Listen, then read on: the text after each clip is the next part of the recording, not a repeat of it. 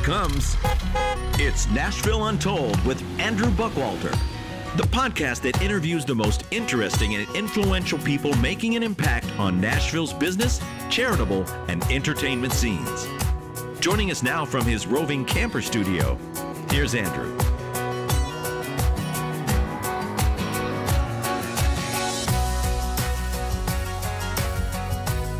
Welcome to episode 25 of Nashville Untold, and thank you for tuning in. Today in The Rambler, I will be hosting Ted Yoder. I want to continue being a water walker. I want to show my kids and the world that I'm so very imperfect and uninteresting. Yet I can't stand the thought of being unnecessary. So I face my fears and demons daily. Sometimes they beat me up real bad, but sometimes I win. And when you taste victory, the thirst is insatiable. I never stop hoping that I'm here daily for a purpose. Ted and I had a great interview. Actually, as I re-listened to it, for the editing and stuff, I realized we had a lot of laughs, and he shared a lot of insightful and deep experiences in his faith, and just with his music career and dealing with social media and just including his family and everything. Just a lot of good nuggets out of this interview. So I know you will enjoy it because I enjoyed obviously doing it, plus re-listening to it as well. Now a word for the nonprofit of the month, A Door to Hope. Brent Gambrell will share a few details on our phone conversation about the nonprofit ministry he runs.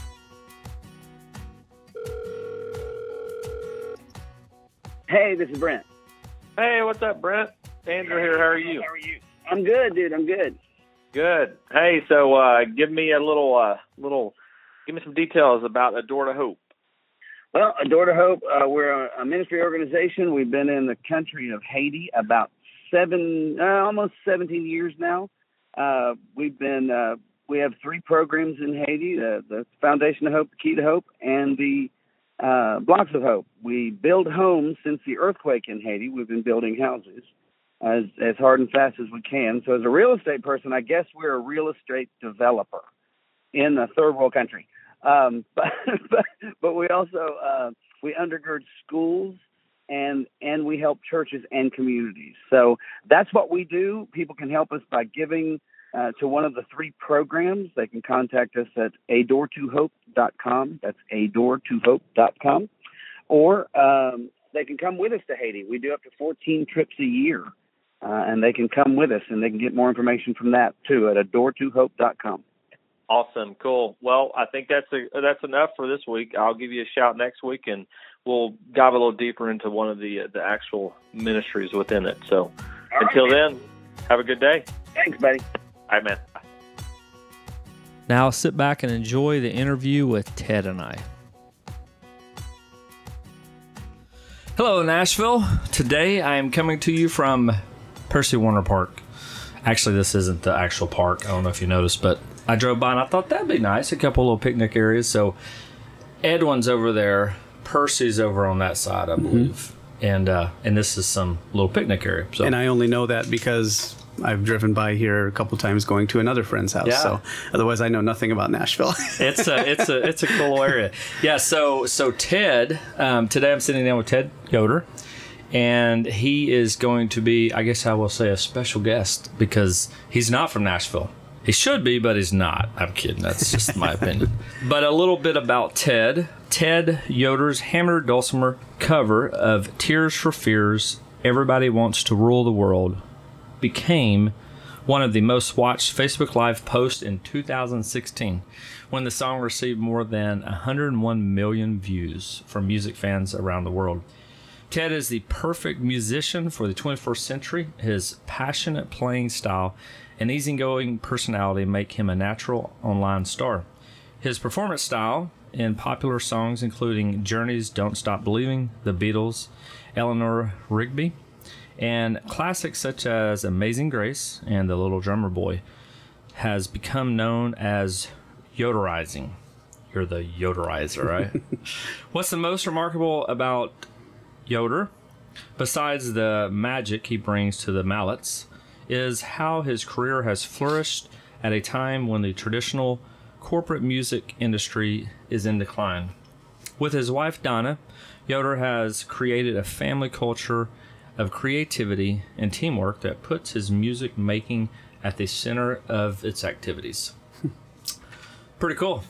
And so I saw Ted. One, thanks for joining me in the Absolutely. Rambler. Thanks for driving, 25 hours to come and do this interview? Not quite. So yeah, thanks for joining me. Sure. But I was one of the people that was in the millions, probably in 16. Maybe I caught it a little bit later. I can't remember, but I remember seeing it and thought, man, that's really cool. And then a little bit later, I noticed that Chad Jeffers had a post on you, so I was like, oh, that's cool. They kind of know. And so I'd reached out to Ted, and I think I saw you were coming to Franklin at some point. So I'm like, hey, you play a cool instrument. Would you have any interest in joining me for an interview? And he was happy to say yes. Absolutely. Or he said yes. I don't know how he felt. All right. So first, I'll ask you a couple of speed round questions. I had to modify them a little bit. So where do you currently live? Goshen, Indiana.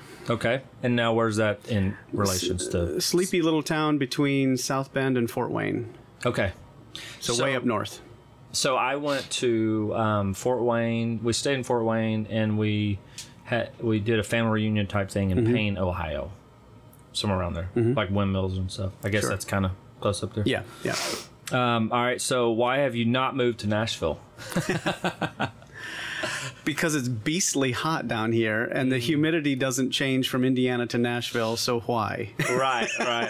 Now, I won't say beastly, but I guess I'm from Arkansas and Texas, so therefore, But it has been, it's been pretty humid this summer. We're all kind of ready for fall.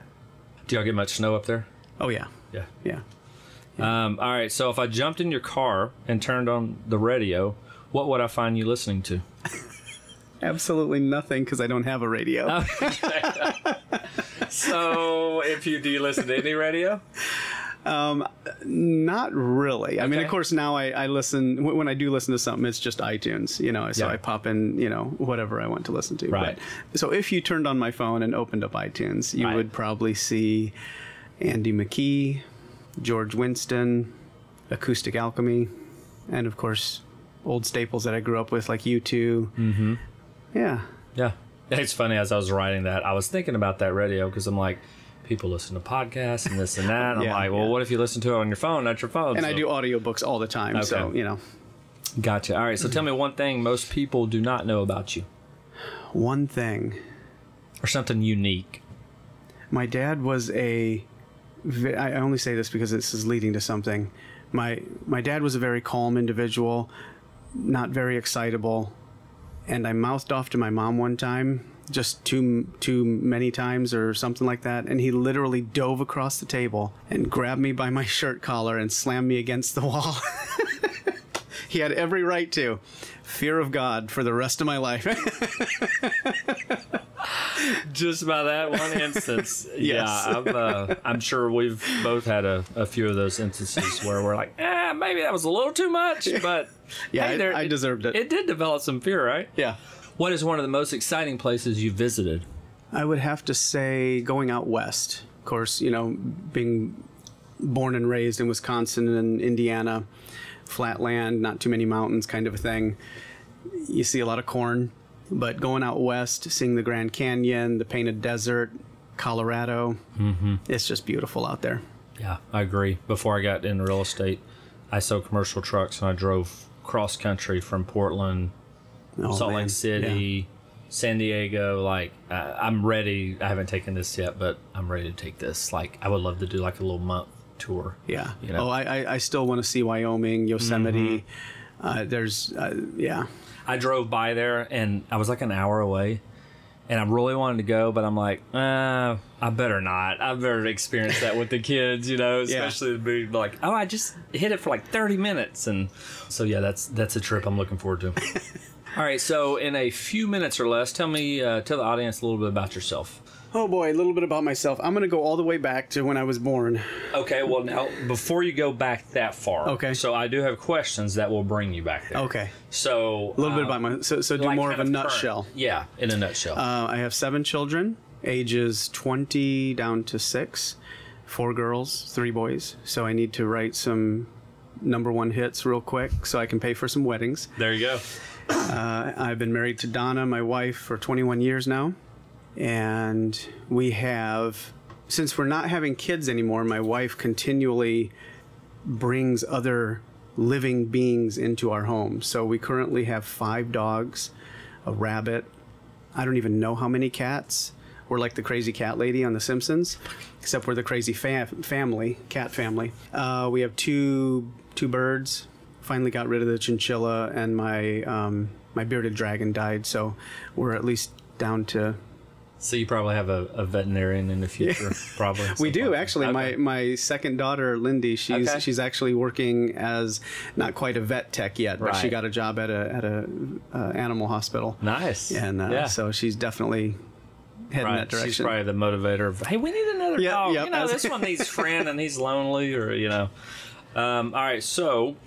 now we'll start some deeper interview. Yeah, it's funny because I'll ask that question sometimes, and some people start going, I'm like, no, just a little bit. Like, you're getting into my next question.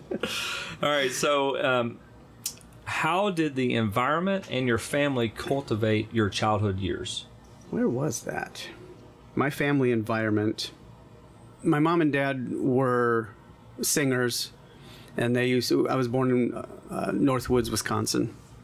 And so they used to sing on the radio back when people did live radio, before podcasts were a thing. Mm-hmm. And so I definitely grew up in a singing family. My mom wanted me to be a tenor for a Southern gospel group or something like that. And I was too busy listening to Billy Joel, Elton John. You know, I wanted to be a rock and roller. And so I just never quite fulfilled her dreams on that end. But at least I'm doing music for a living now. But so that was, I just kind of grew up in that. But I also love sports. So early on in my years, my parents got me into baseball and basketball and different things like that. So I didn't actually get into doing music on a regular basis, like piano lessons and stuff like that, till I was like 14. So I was kind of late into that. Right. All right. So the mom had a little influence into your music history. Teenage years can really begin to shape who you are, what we like, and the projection of our future. What were some moments in those years that had a major impact on you? Well, I already shared one with my dad. And that was a big one. I'm trying to think of, there's one story that was very harsh, and I got to keep it PG in some ways. So I grew up in church. We basically went to church every time the doors were open, kind of a thing, almost like a Southern Baptist. Mm-hmm. So by the time I hit my teenage years, like I said, I'm the youngest of 6, so I already kind of just have this inbred rebellion, right? That the youngest always seemed to go through, and so I was just a little bit different than everybody else, and so I started to have these little rubs with the church that we were going through. I was playing piano for the youth group. Every now and then I would play piano for the evening worship service. I wasn't quite godly enough or good enough to do it for the morning service. So anyway, I was working my way up there, and I just had now, were you not talented enough, or were you not godly enough? Wasn't godly enough. Yeah, right. I definitely wasn't. Yeah. Gotcha. So I'm going to try and make a long story short. So eventually I just had enough run-ins with the leadership of the church that they basically embarrassed me called me out and embarrassed me in front of the whole youth group. They took away all my musical opportunities in the church. So they got me off of the youth group worship team. They got me off of the Sunday evening thing. So I was just stripped down to nothing. And I basically showed up at church because my family was there.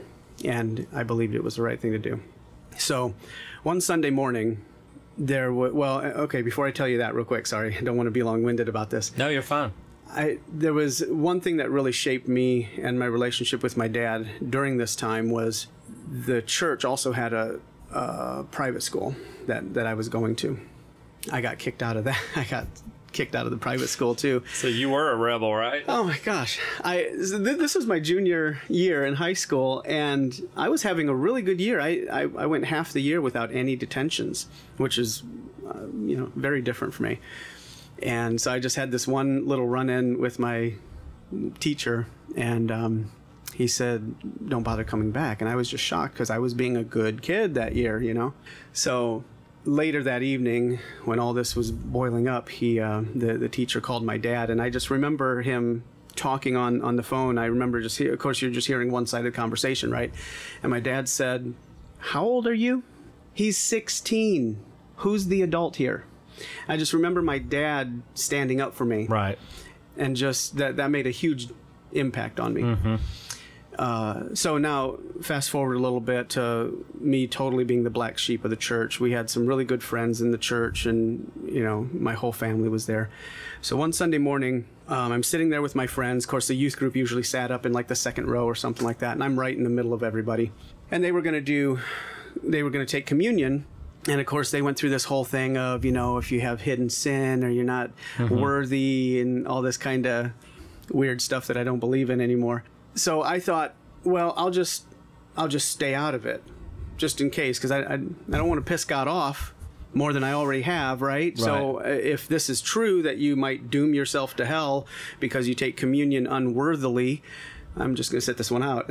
Right. So I politely just sat there, didn't do anything, while everybody else stood up, took communion, did their thing.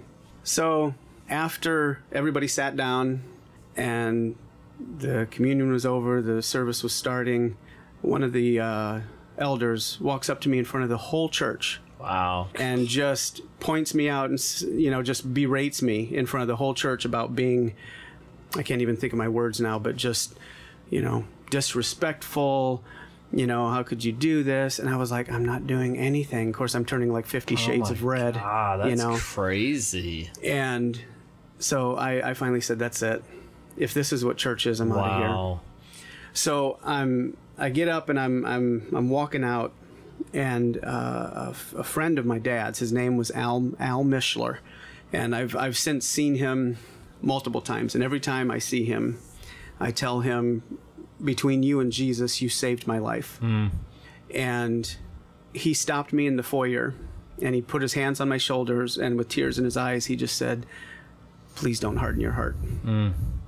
Wow, that's crazy. And so throughout the rest of my teenage, early 20s, when I was just doing whatever, I constantly heard that that was just the mantra throughout. No matter who hurt me, no matter what happened here or there, I just kept hearing, please don't harden your heart. Please don't harden your heart. Right. Wow. So yeah, that was the most influential thing that happened in my life. Yeah, that'll make a big difference, especially when you pour so much into this, like that was your identity. And golly, that's so crazy. Yeah. Man, it's so sad. The older we get, the more stories you hear, and of really how just religion ruins it. Yeah.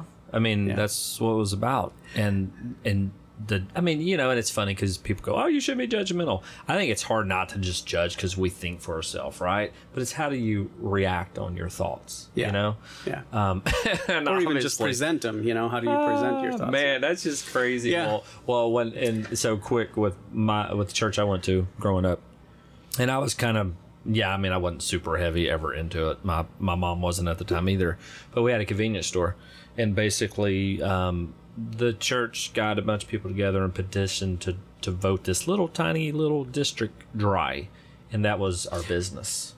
So basically it killed my mom's only, means of living. Now, granted, they weren't intentionally going out after her. They were going after somebody else that had opened up a liquor store. Sure. But still, it was just like, and it was the fact that the church was like so heavily involved in coordinating it all. You know? Yeah. And then I had a best friend, and his parents owned a convenience store like 2 miles down the road, which I worked there. And everybody just drove 2 more miles and got their alcohol. It solved nothing, Right. It just shut a couple businesses down. So, actually, probably because of that, like I stopped going then and went to college and had a lot of fun my first year. And and thankfully he never let go of me, pull me back, Yeah. But yeah, that's so, I mean, it's just sad to hear that, Yeah. And God, what just like I said, such an influential time in your life. Oh my goodness. And, thank God you had that one person that spoke really, strongly into you, that it kept you somewhat grounded. Well, and it actually set me up for, and I'm not a deep theological person, so I'm not, going to go there necessarily, but it really set me up for a relationship with the Holy Spirit that I have to this day, that I'm sure I wouldn't have had because I wasn't going to church, but I constantly had that in the back of my head. He kept bringing that to my memory, and so it set up a relationship. I didn't have anybody else to talk to, so I just talked to him, whoever him was. As far as I knew, the Holy Spirit was just a dude who brought you tongues, But I would just talk to him, and then later on I was still influenced by certain Christian musicians. Right. So anyway, it just kind of set me up for a relationship that is still ongoing to this day. Yeah. And, wow. So, all right. So imagine you are hanging out in the orchard with Rich Mullins, and you guys are talking about your early 20s. What were some valuable lessons you would share with Rich? Oh, I think, and maybe this doesn't answer the question, but I think I would have to go back to my parents and learning what I believed was unconditional love. My dad, I heard, because I was the baby of 6, I heard all the time. Every time someone would leave the house, move out on their own or something like that, he would say, "Our door is always open. You can always come back."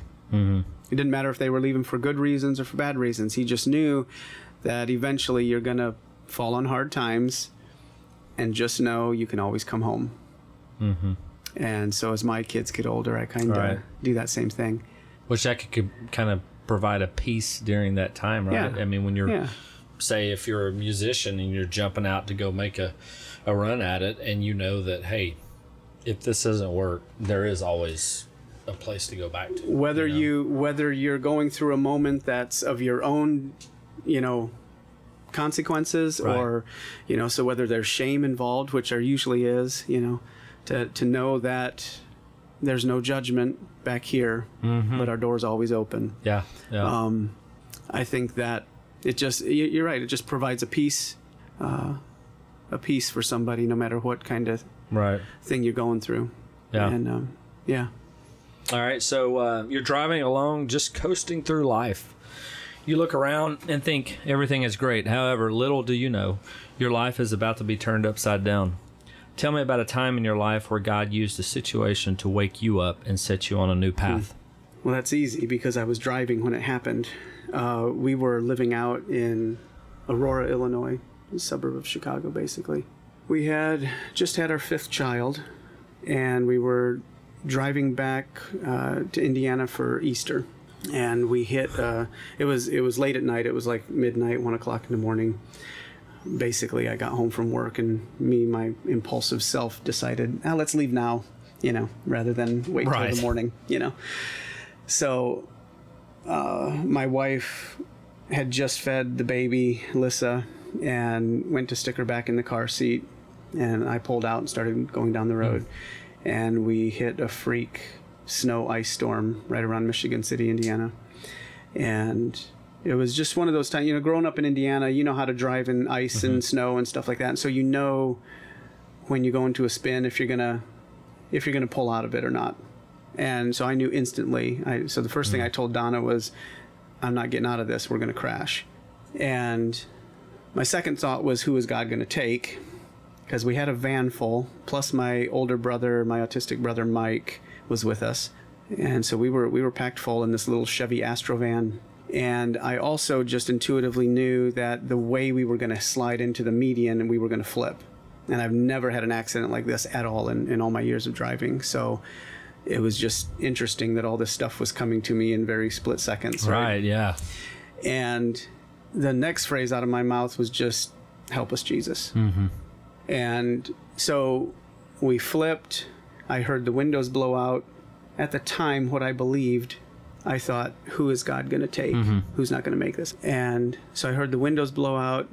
the roof caved in and hit my head. And right before I blacked out, I thought, oh, it's me. Mm-hmm. Yeah. I didn't expect that. So maybe you took the brunt for everybody else, right? Yeah.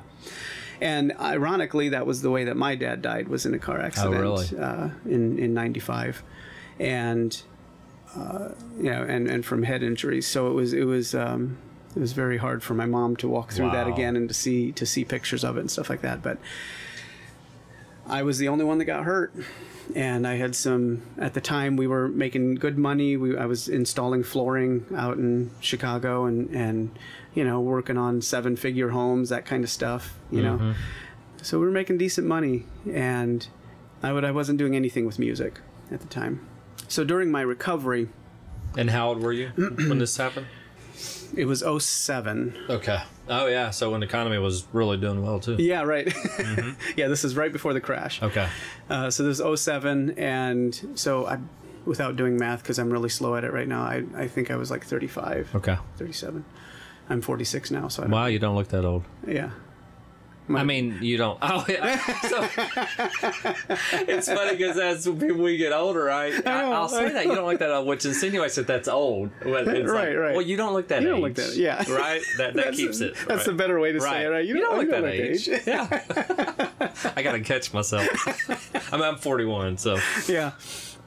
So during my recovery time, I was obviously off of work for a long time, and I mentioned earlier about this, odd relationship with the Holy Spirit that I have of talking to him. Imagine that. And he brought to mind the parable of the talents, which I grew up in church. I heard this, multiple times, multiple ways, all that kind of thing.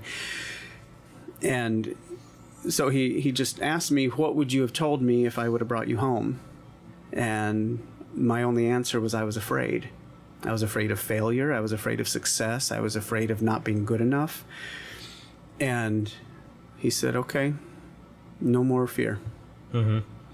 What kind of legacy do you want to leave your kids? And so we just had some pretty raw conversations about that. And I decided at that moment that I wasn't going to let my life be dictated by my fears.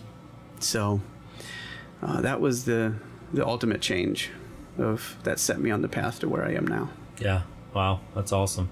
Something that definitely can make a huge impact for sure. And fear is kind of big in people's lives. Like a little bit. A little bit.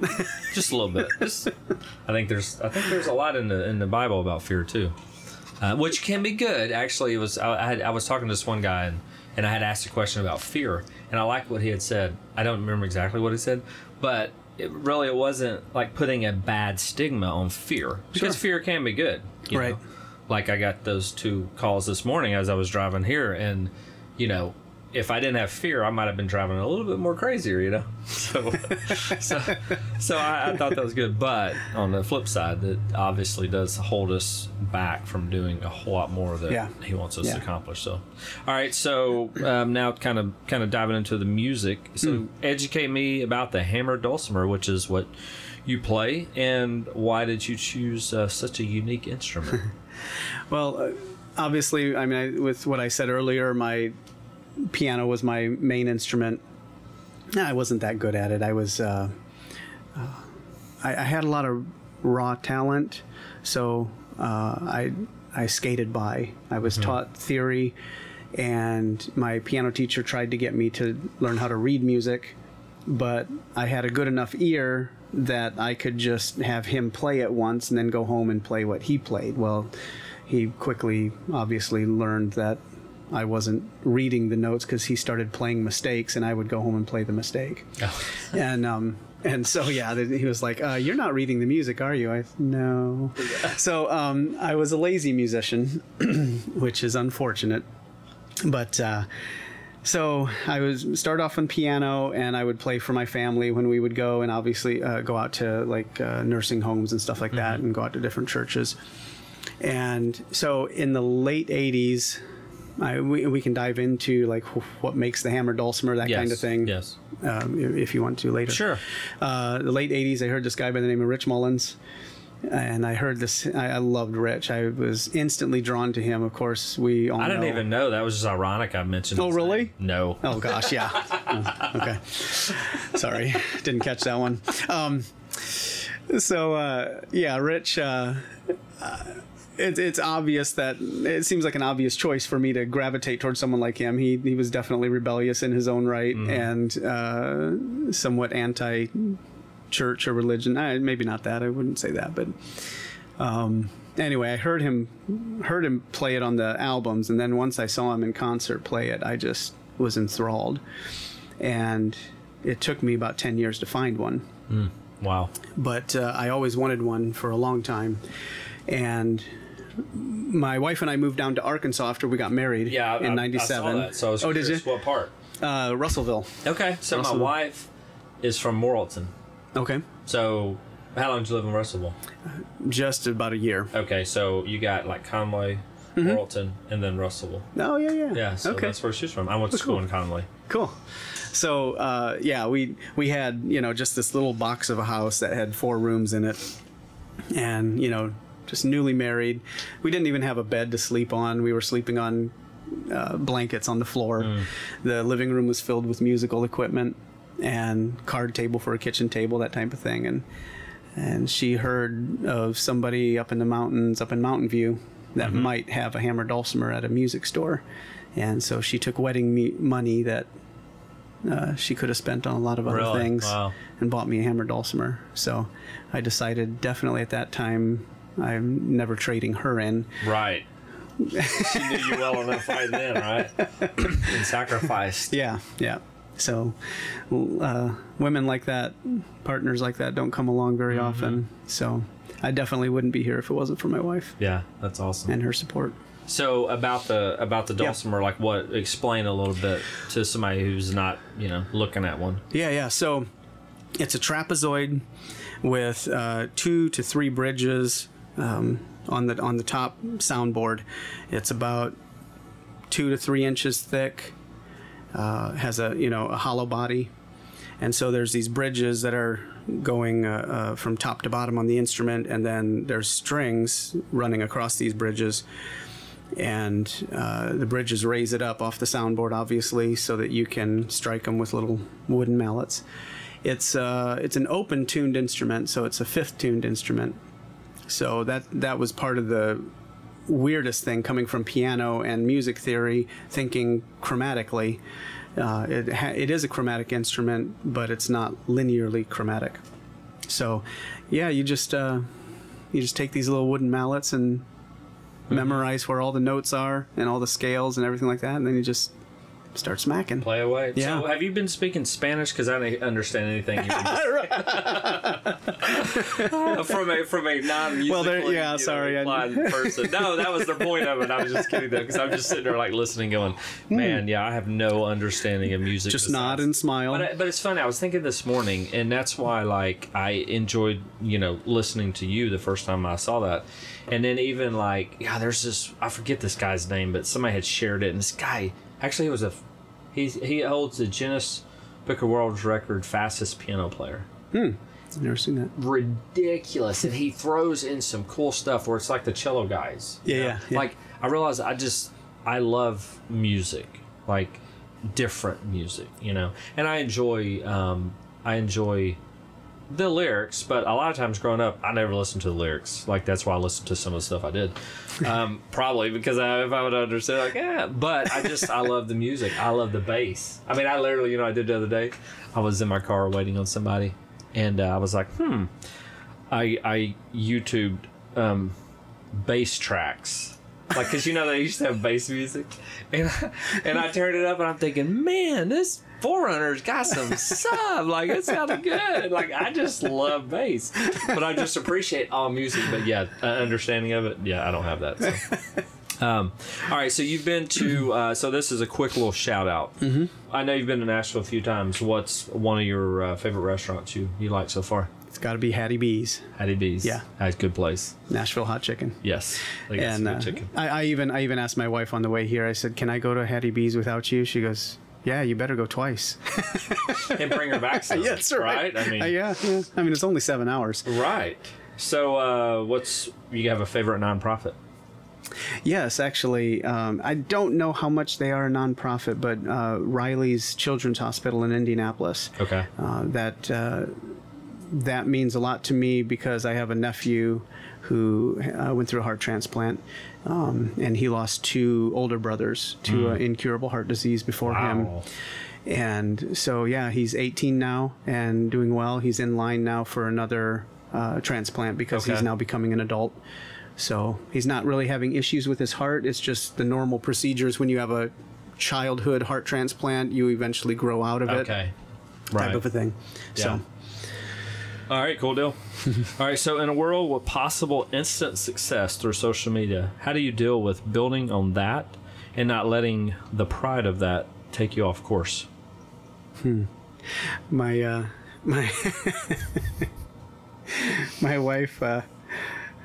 wife said, the trash won't take itself out.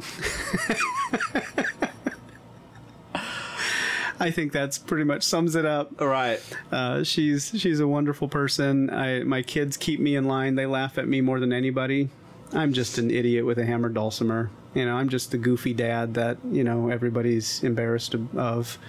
Oh, they love it. And, so I still find it amazing that even people think of me as a star. Because I'm just, like I said, I'm a husband, I'm a dad. I still mow the lawn, take out the garbage, put my pants on one leg at a time. So basically have a loving family that keeps you humble. Yeah. Right? Oh, absolutely. Absolutely. Yeah. That's good. Especially, if you don't have family, at least friends. Yeah. Who will laugh at you. maybe somebody needs to come up with like a like they have a lie detection test, right? Yeah. They can have a humble detection test. Like once you hit so far, it's like, dude, right, we got to knock you down. Yeah, get some friends in your life. Like listen to some tapes. Like you're really not as good as you think you are. Oh, no. It's the same. And then it's like once you get to that level, it's like, oh, don't turn it off. Now he's going to go like in depression. Yes, and there's a fine line. Yes. It's funny. All right, so the 2019 Grammy Award goes to Ted Yoder. You step up on stage and begin your speech. Who will you acknowledge that has had a huge impact in your life? My wife, my kids, my parents, Rich Mullins, a good friend of mine, producer Mark Gersmal, Acoustic Alchemy, musically, and again, without sounding weird, the Holy Spirit. Mm-hmm. Yeah, sounds like y'all had quite a few conversations, which is good. You're listening to some wisdom there, right? Not your own self. Hopefully not. All right. So, being a musician, and obviously you had mentioned that you listen to a lot of audiobooks. Who's someone you're currently following or learning from to expand your knowledge on your instrument or just life in general? Life in general. I don't take life too seriously, so I enjoy fiction a lot. Okay. Because I'm the guy that watches movies and I don't see a plot line coming. I'm just enjoying it, right? Right. So I don't sit, I punch the person next to me if they start talking because it's like, quit it, you're ruining my groove here, all right? So I don't analyze things. So I like fiction. Okay. C.J. Box is one of my favorite authors right now. Okay. The Joe Pickett series. He's a Wyoming game warden who just kind of bumbles through life, who married above his head, kind of a thing, and has 3 wonderful daughters. So I recognize that. Okay. Okay. I like the Lee Child series, Jack Reacher, John Grisham. I've been a huge fan of him since my 20s, my teens. Mm-hmm. So I'm just getting into Stephen King. Yeah. I'll tell you another one I used to, I went into a bookstore the other day. It smelled really good. I was like, Amazon smells nothing like this. And I told the guy that. I bought this little travel book. Nelson DeMille. So he's one. So he actually wrote General's Daughter. Okay. And a couple other that were really good that I enjoyed. Because they were pretty real. From, I don't know how that, it's like a fiction based on fact type. Sure. Yep. But a lot of details. Yeah. But it's funny too. You were talking about the movies. We'll sit down and watch a movie, And yeah, I'm the same way. Like, you know, that's why I don't like stuff that doesn't scare me that much, because it's just a movie. It's just entertainment.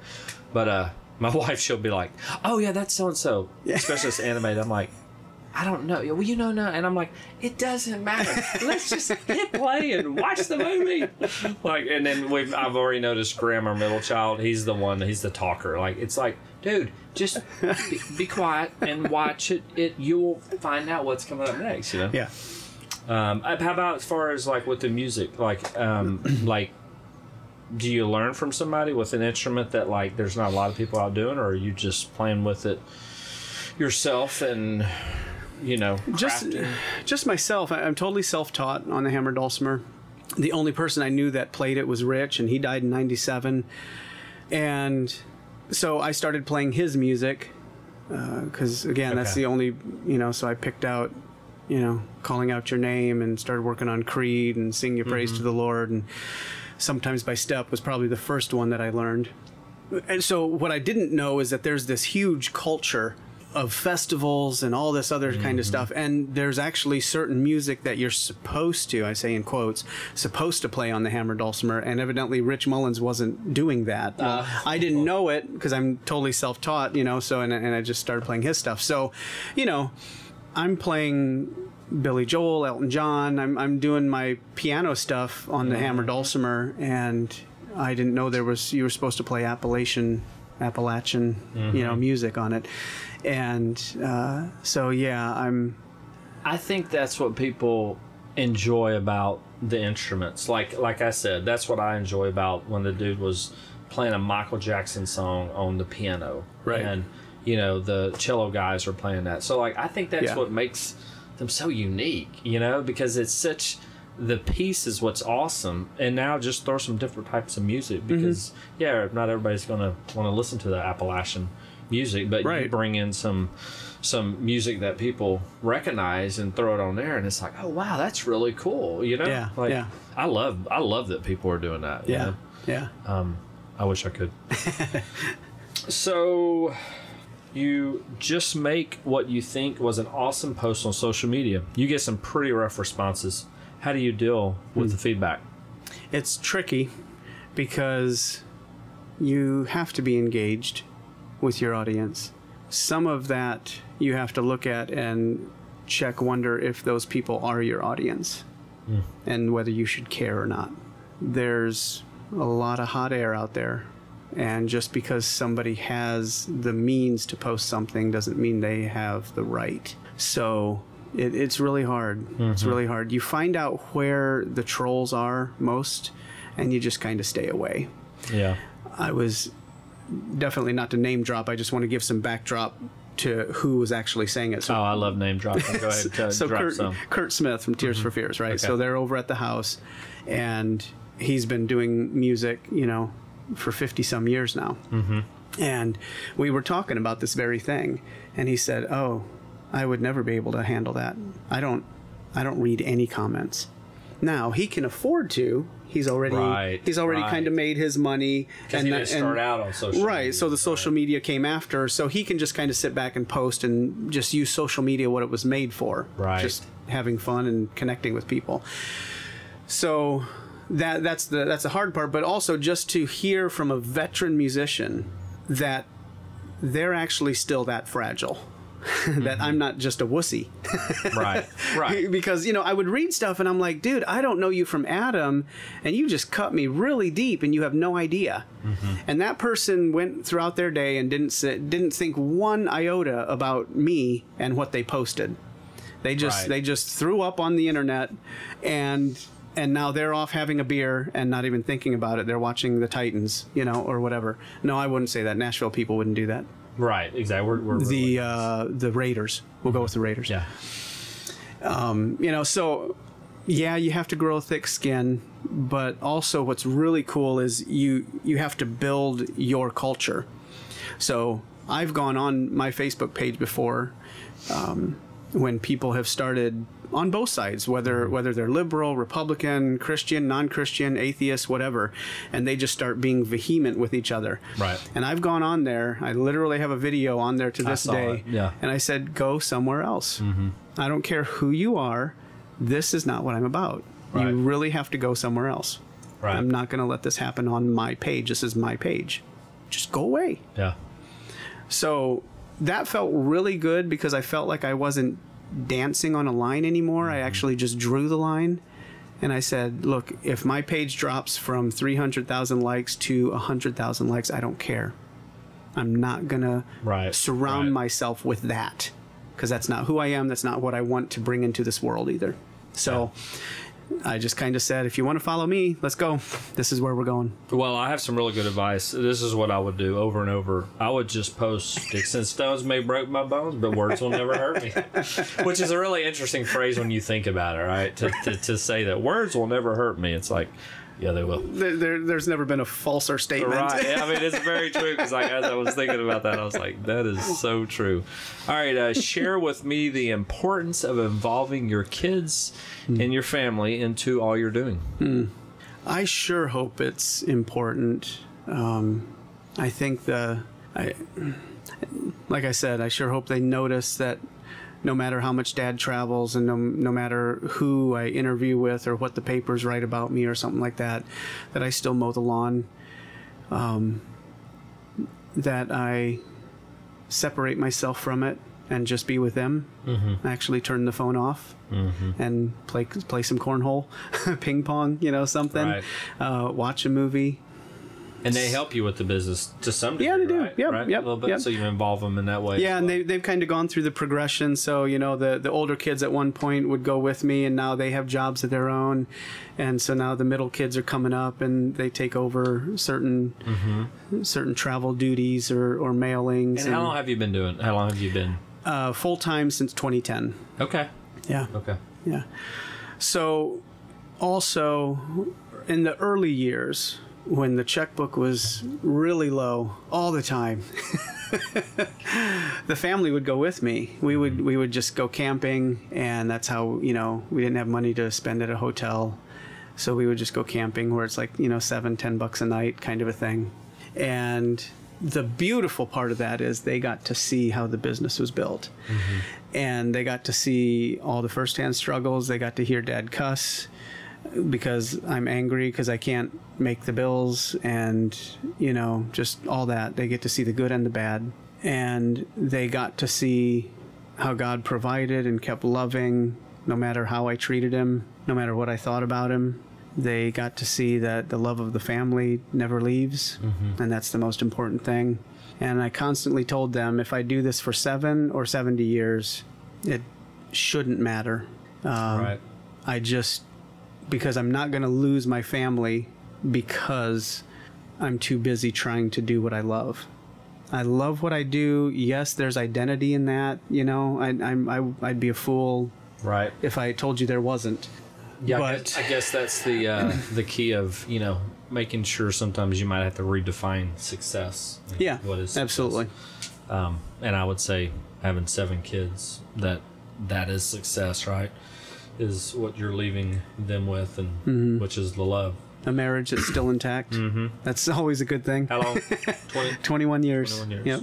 I always say that. I'm actually Saturday. We're celebrating 17 years. Awesome. Congrats. 18. It goes by really fast. I know it does. Actually, what's funny is that you think that, and it does seem that, but then when you start thinking about all the memories and everything, it's like, that was we've done a lot. We've done a lot, yeah. Like, man, I put up with you that long. That's what she would say. I tell my concert goers all the time. I say, we have 7 kids. My wife has 8. Yeah. Oh yeah, Natalie's the same way. Really? You said that? Like, really? Yeah. Because I'm pretty easygoing too, and the humor, you got to make light of stuff. And just this is the first time you've met me, and I made that comment about Rich Mullins. Right. Well, you don't know me well enough to pick up on that sarcasm, and yet I'll just say that whenever I meet somebody. To anybody. She's like, they don't even know me. I'm like, I know. That's what I love. I like getting that response. Yeah. And you don't know what they walked away thinking. No, I know. But that's That's what's fun. It is. Like, oh, I do. They might think you're a total jerk. Right. I mean, there's like, I was on a mastermind call, and we'd start out, and I would just say, yeah, I just got out of prison, or something, and they have no idea, who I am. But I did have to, at times, have to go, all right, I gotta be a little bit more serious, Or actually, I love being in real estate. One of the funny things I would say, I'd show some homes, and so they're ready to put in an offer. And I'm like, they're like, all right, it's like, y'all ready? They're like, yeah, so what do we do next? I'm like, I don't know. I've never made it this far. or I'm like, I'm not sure. Let me Google it real quick. And there's been a couple that were like, they thought I was serious or thought I was kidding, but they were a little concerned. I love it. That's awesome. All right, so speak some wisdom into the hearts of listeners that feel stuck. Maybe they know what they need to do, but just can't get the motivation to do it yet. They don't want to see another 10 years pass by and regret that they did not take the leap of faith. Well, again, this is definitely coming from the cheap seats. Just like marriage, you kind of look back and you wonder how you made it this far. That you're still breathing and I'll tell you here, my wife sent me a picture of a book she's reading. It's got a really long title. It's called like In the Pit with the Lion on a Snowy Day or something like that. I think there are two kinds of people in the world, creators and criticizers. There are people who get out of the boat and walk on water. And there are people who sit in the boat and criticize water walkers. Here's what I think. Sinking is better than sitting. I'd rather get wet than have a numb gluteus maximus. When everything is said and done, I think our greatest regrets will be the God-ordained risks we didn't take. Mm-hmm.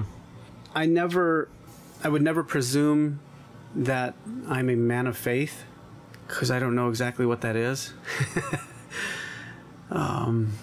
But I do know that eventually you need to just do what you fear.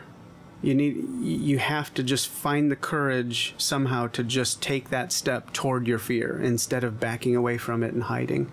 That's all that I did. That's all that I keep doing. In fact, just like 7 days ago, my wife and I were in the backyard and we were, playing with the dogs and stuff. And I told her, I said, I don't know how long I can keep doing this. It seems like we always get to a place where money's tight, the business isn't going where we thought it would go. We almost make a connection that just falls short of something big, booking agent, that kind of thing, just whatever, something, once again, you look like 2 years ago, I had a Facebook viral video with Tears for Fears. They came out to my friggin' house and spent time with me and my family, What the heck? That's almost like James Brown coming out to your house and hanging out, or whatever. And I just said, why would God even have brought that to me? Because I was ready to quit then, because it was just getting too hard. I got tired of constantly trying to dream, or walk on water. Right. Yeah. I just wanted to be in the boat for a little bit and just make a living, flip hamburgers, do something. Right. And then that came along. Well, that brought a whole new wave of stuff and obviously a whole new wave of hope. And yeah, just 7 days ago, I was just saying, I don't know if I can do this. I don't even know if I have hope left anymore. I think I have some gigs from now until May. I'll just play those out. And in the meantime, I'll just start, trying to figure out what I'm going to do. Right. But I think I'm done. And I really felt that. And I don't know. So in between then and now, like right now, if you ask me, am I going to quit? I would say, no, I'm not going to quit. I'm having too much fun. Right. But what happened between 7 days ago and now? I'm not real sure, but I just kept walking. Right. And I think you may not be a water walker, but you can learn how to be one. And my wife isn't a risk taker. She spent her whole life being this submissive, reserved, analytical person. But now she doesn't, after 21 years, she doesn't know how else to be. She's been married to me for 21 years. I'm horribly influential sometimes, I guess. Yeah. And so It all, for me, it all started with just one step of facing my fear. There was a Brian Tracy book called Eat Your Frog, Eat That Frog. And he just talked about taking one step toward your fear. Do what you fear and fear disappears. We probably all heard that phrase. And I don't know that it necessarily disappears, but you find it has less substance than what you thought. It has less teeth. So there's always the haters. There's always the people that'll cut you. There's the people that'll criticize you from the boat, yelling at you. You can't do that. Right. You're too heavy to walk on water. This isn't scientifically or whatever possible. You can't do that. Right. There's always going to be the crabs that'll pull you back into the bucket when you're trying to climb out. I honestly think it's just one step at a time. Yeah. And that's why, growing up thinking, you hear stories of men and women of faith. I'm just like, I don't do what they do. I just take one step at a time. And I think that's all that it is. Yeah, that's some great wisdom. As you could tell, I'm just sitting there. Well, and I think too, having one of the things we talk about a lot in our mastermind group is having a why. Is, what is your purpose? At which it can obviously shift and change, but I think the more we define that, which hopefully, your family's in there and different elements of, if it's your faith or, different elements of your life are part of that. It's not just one thing. I think if that's defined clearly, then whenever you don't want to take that next step, you kind of got to look back and go, hold on though, is this fit? And maybe sometimes it doesn't. Right. And I guess that's kind of why it's that whole, long-term planning. Because even like with what I'm doing and in real estate, and then I'm kind of looking more like real estate investing, and like I'm liking this, and like there's just so many things that you could do or reinvent yourself in different ways, But I do think that, it comes back to going, why are you doing it? Yeah. Yeah. And if you keep that in front of you, that's going to help you take that one step forward. Yeah. And then, like you said, when you have that one person that throws something at you, you don't get sidetracked. You just kind of keep focused. Not that it's going to be easy, right? But no. Yeah. In fact, I was just talking with my friends last night, and we were talking about the why. Why do we keep punishing ourselves? We keep putting ourselves out there. And, that's what artists do, whether you're a musician, a painter, a sculptor, whatever. It's different, no offense, but than selling real estate, right? I mean, there's at least in my mind, there's a disconnect between going and flipping hamburgers and coming home than someone opening up their heart and putting it out there via whatever kind of vehicle, and then having some people criticize that because you're putting yourself out there. And it is because of social media. It's just that much more rampant to be open to that, Because before, think about it. You put out a CD. You never even. The only way you knew if people liked it or not is they bought it or they didn't. Yeah. You didn't go. And if you got the critics saying something in the papers, people had to mail it to you in order for you to even see it. Yeah, you didn't. You were insulated. Which I think that's. You know what? I was talking to somebody the other day, and I'm trying to think because we were talking about just being so easily influenced. Actually, I had an epiphany recently of that I have a lack of trust. And I think it's because of experiences in church. It could be the upbringing. It can also be, news. I mean, think about it. You're paying attention going, well, heck, which politician's better? I don't know. There's trash on all of them and so many opinions. And it's like, okay, who cares? Let's just turn it off. How's that affecting me?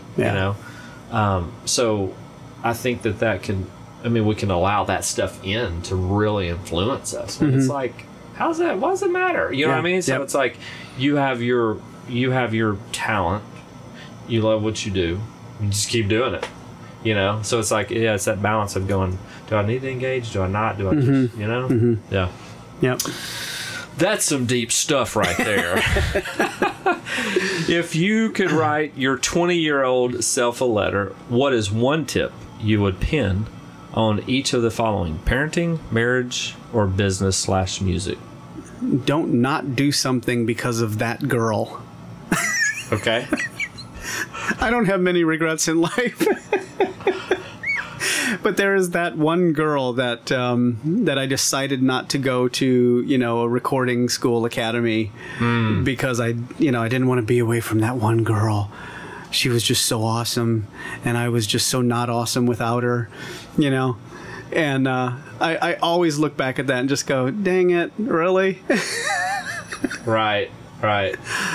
So it wasn't that you regret the girl. It was regret that you followed her when you should have done it. When I should have went and But then that goes, would I met my wife or would I met my? But right. But I get your point. Yeah. I don't. Just don't take life too serious. It really is just a breath. But at the same time, treat people like they're not just breath.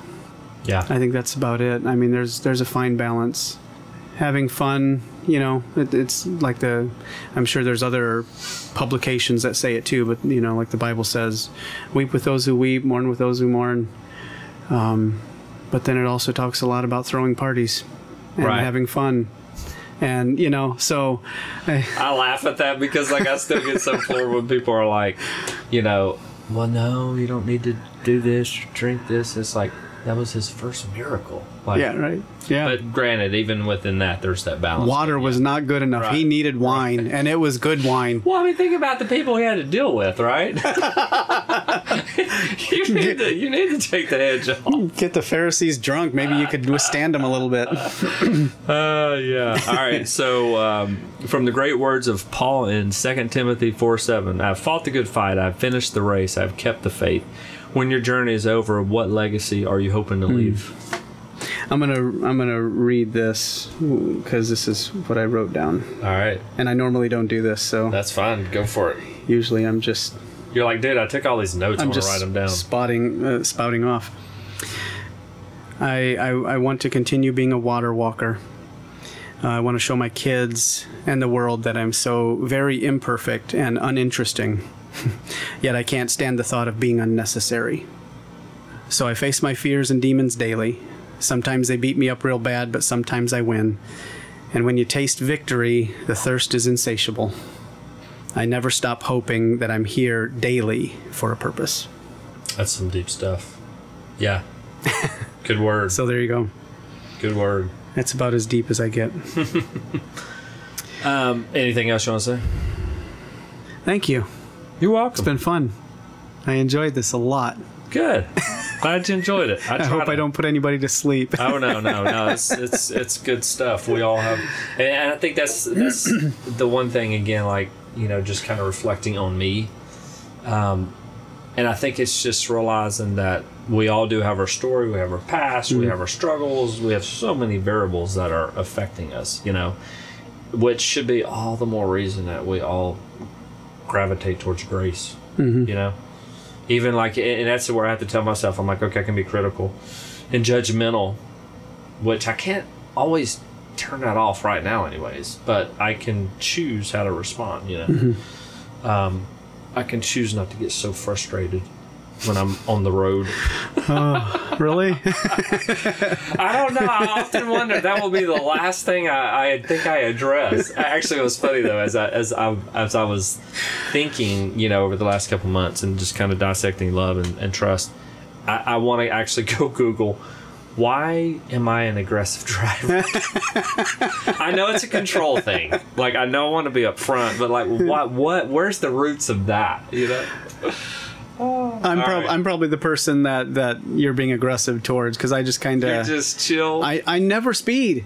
And I don't because I always... Sorry. And you were the rebel. But I always get caught. Oh, well. I got caught twice, and it's not even when I'm doing it on purpose. That's the thing.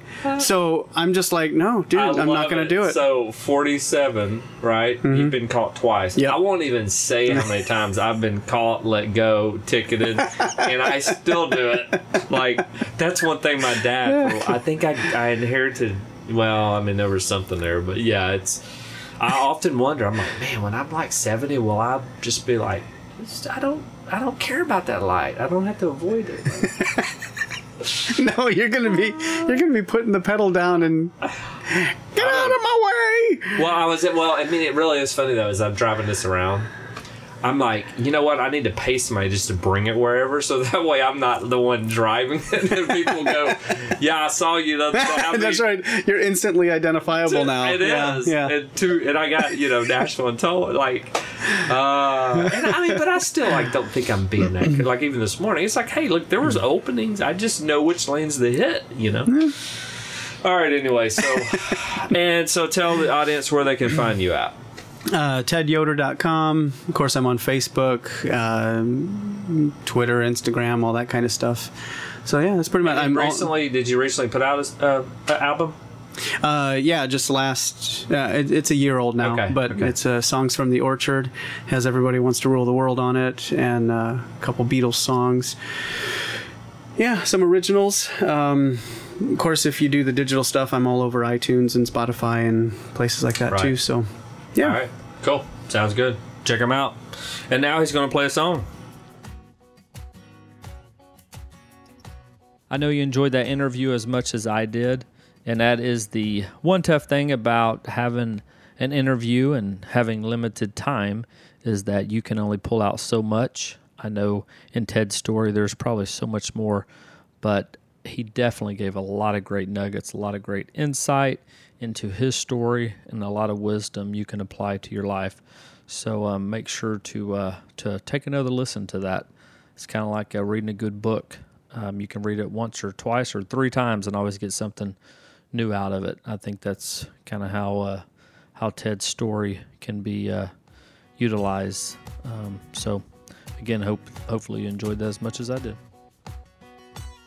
As far as the sponsors, if you have not picked up on it yet, I'm a realtor in the Nashville area with a focus on residential real estate and real estate investing. I'd be happy to help you with your real estate needs. You can also give Brandon Hutchison a call with the Legacy Mutual Mortgage for all of your lender needs, and Limestone Title and Escrow for any title needs. Next week, Bill Riddle will join me in The Rambler. He is a veteran with over 29 years of college, junior, and club coaching and management experiences, and is recognized as a high-performance tennis specialist. He serves as the director of tennis for the Bluegrass Yacht and Country Club in Hendersonville, Tennessee, and now also oversees the new tennis program at Temple Hills Country Club. He has been a speaker at a number of national and international coaches and player workshops and seminars around the world. One of Bill's passions is the annual Music City Tennis Invitational Charity Tennis Tournament that raises money for the Vanderbilt University Children's Hospital Child Development Center. So we will dive into his story and learn a lot about all he's doing to impact Nashville and around the world. So make sure to tune in for that. As always, thanks for tuning in to Nashville Untold. If you did enjoy the show, make sure to subscribe and feel free to share it with some friends. That's how, obviously, the word gets around. I know if you've listened to several of the episodes, there are a lot of great stories, so my goal is to share those and help people pull some wisdom out of it. And if you do have a second, feel free to leave a review. Make sure to check out the show notes for more details on Ted Yoder. And you can connect with him via social media, follow him on Facebook, and you can check out some of his tour dates. So maybe he'll be around a city, and you can go check him out and listen to his awesome music on the Hammered Dulcimer. Now, enjoy some music from Ted. This song was written, some good things do come off of Facebook. I had a friend who posted a picture of a little tiny flower that was in Indiana surrounded by snow, and so this little 3-4 inch tall flower is bright yellow and green, and it's called a crocus. And when I saw the picture, I was just impressed with the tenacity of a little flower to push through the cold, dark, frozen ground of the earth as soon as there's any hint of spring and warmth and sunlight, and it pops up and gives us hope for a new tomorrow. So this is called March of the Crocus.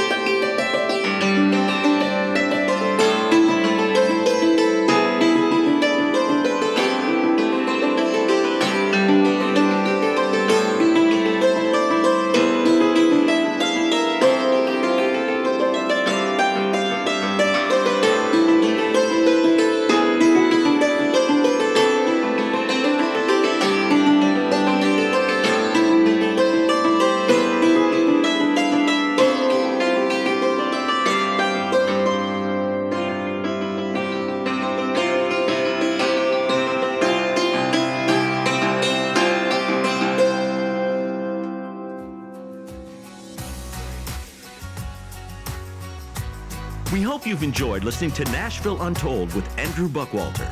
We encourage you to leave us a rating or review on iTunes. And be sure to subscribe so you won't miss a single episode. To be a guest on the show or to share your thoughts, send us an email to podcast@andrewbuckwalter.com. Until next time,